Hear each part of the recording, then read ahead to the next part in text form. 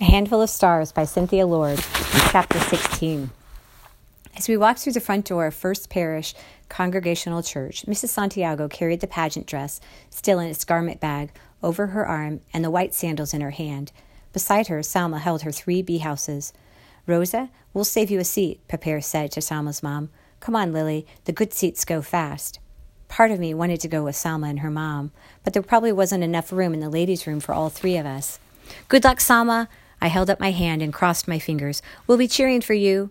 She held up one hand and crossed her fingers, too. The closest Pepper and I could get to the front was the 3rd row of pews. Hannah's mom and dad were in the front row. Last year, I would have gone over to say hi, but it felt too awkward now. I wasn't sure what Hannah had told them or what kind of reaction they'd give me. If they turn around, I'll go over, I decided. But they were busy talking to some people I didn't know. One of them was a boy. Was that the amazing Brandon? The hair color looked right, but I couldn't be sure. I'd only seen a few photos and never one of the back of his head. My feet bounced until Pepper reached over and put his hand on my knee.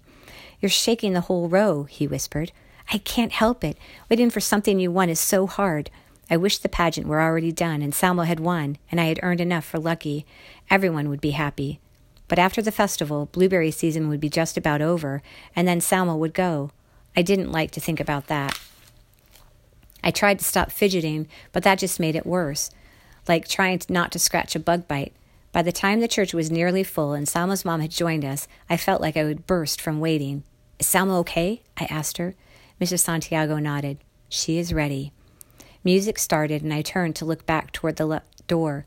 A line of girls was coming down the aisle, like a bunch of blue sequined bridesmaids at a wedding. In the back row of pews sat a group of workers from the camp. I hadn't thought about how they might show up to encourage Salma, but she was part of a whole community there. Salma's dad was smiling. He was dressed up in an embroidered red shirt with buttons, not a T-shirt like he usually wore. I couldn't help feeling a pinprick of jealousy that Salma's dad and mom were both there. It didn't feel fair to envy Salma, but it was a big thing to have your parents come to watch you do something new and important. There were lots of things I would have traded to have it too. There were 10 girls, all in blue, except one girl in purple, and Hannah in silver. Hannah's stylist at Glorious Hair had created lots of ringlets that bobbed as she walked. But Salma stood out too. Her dark hair and brown skin drew your eye right to her. "She looks beautiful," I whispered to her mom. As they reached the stage, each contestant took a seat in the line of folding chairs. I let go a deep breath to see that Salma was in the middle. Probably the best place to be, I thought. Not first. She'd have the chance to watch some others before her, but not last either, where she'd have the most time to feel nervous, waiting through everyone else. Mrs. LaRue walked up to the pulpit. She was dressed in a long blue dress and glitzy necklace and high heels. She pulled the mic down closer to her mouth.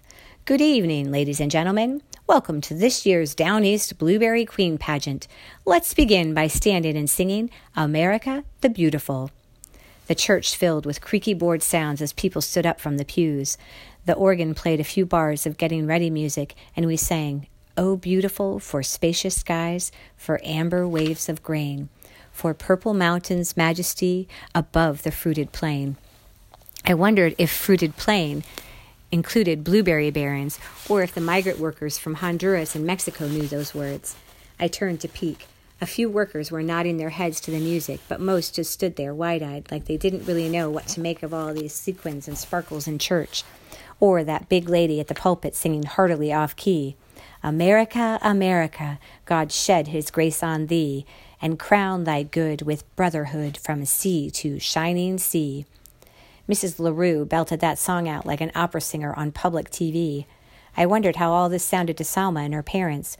Crazy, probably. "Now I know you will recognize our master of ceremonies," Mrs. LaRue said. Bob Kittle, the TV weatherman from Channel 5, came to the mic, followed by a peppering of applause. "Thank you. It's going to be a wonderful pageant and a great start to the Down East Blueberry Festival," he said. "But first, I'd like to introduce a few people. Your judges tonight are Lorraine LaRue, Jack Winthrop of Winthrop Blueberries, and Sheriff Mark Cotton. We also have some visiting dignitaries. Let's give a big Down East welcome to the Strawberry Queen and her court from the Hillsborough Fair. Girls, or should I say your majesties, please come up on stage." 3 girls wearing crowns and red dresses came forward. two about my age, and a little one. The Strawberry Queen and princesses smiled and waved, then sat in a line of chairs beside the judges. And Miss Maine, sea goddess and sea princess from the Lobster Festival. Up came two more girls wearing crowns and waving, except they had rhinestone starfish in their crowns. Beside me, Mrs. Santiago ran her fingers along the strap of her purse over and over. Some past down east blueberry queens are in the audience. Ladies, please stand up and be recognized. Clap, clap, clappity clap. I looked around to see various women stand up. If Mama had been here, would she have been proud like these women? Or embarrassed? Maybe she would have given a funny royal wave to the crowd and a wink to me. I wondered if Pépère was thinking of her too. I reached over and put my fingers over his. He gave them a squeeze. Bob Kittle said, "Now it's time to get on down to business. The Down East Blueberry Queen. This year we have a beautiful set of young ladies. Let's get to know them." He picked up a page of notes. "Step forward and tell the audience where you're from when I call your name." The first girls just said a town, Machias, Addison, Millbridge. But when it was Salma's turn, she stepped forward with her hands clasped in front of her and said in a clear voice, "Florida." Bob Kittle chuckled. "Well, now, you're a long way from home, Salma." He teased the other contestants, too.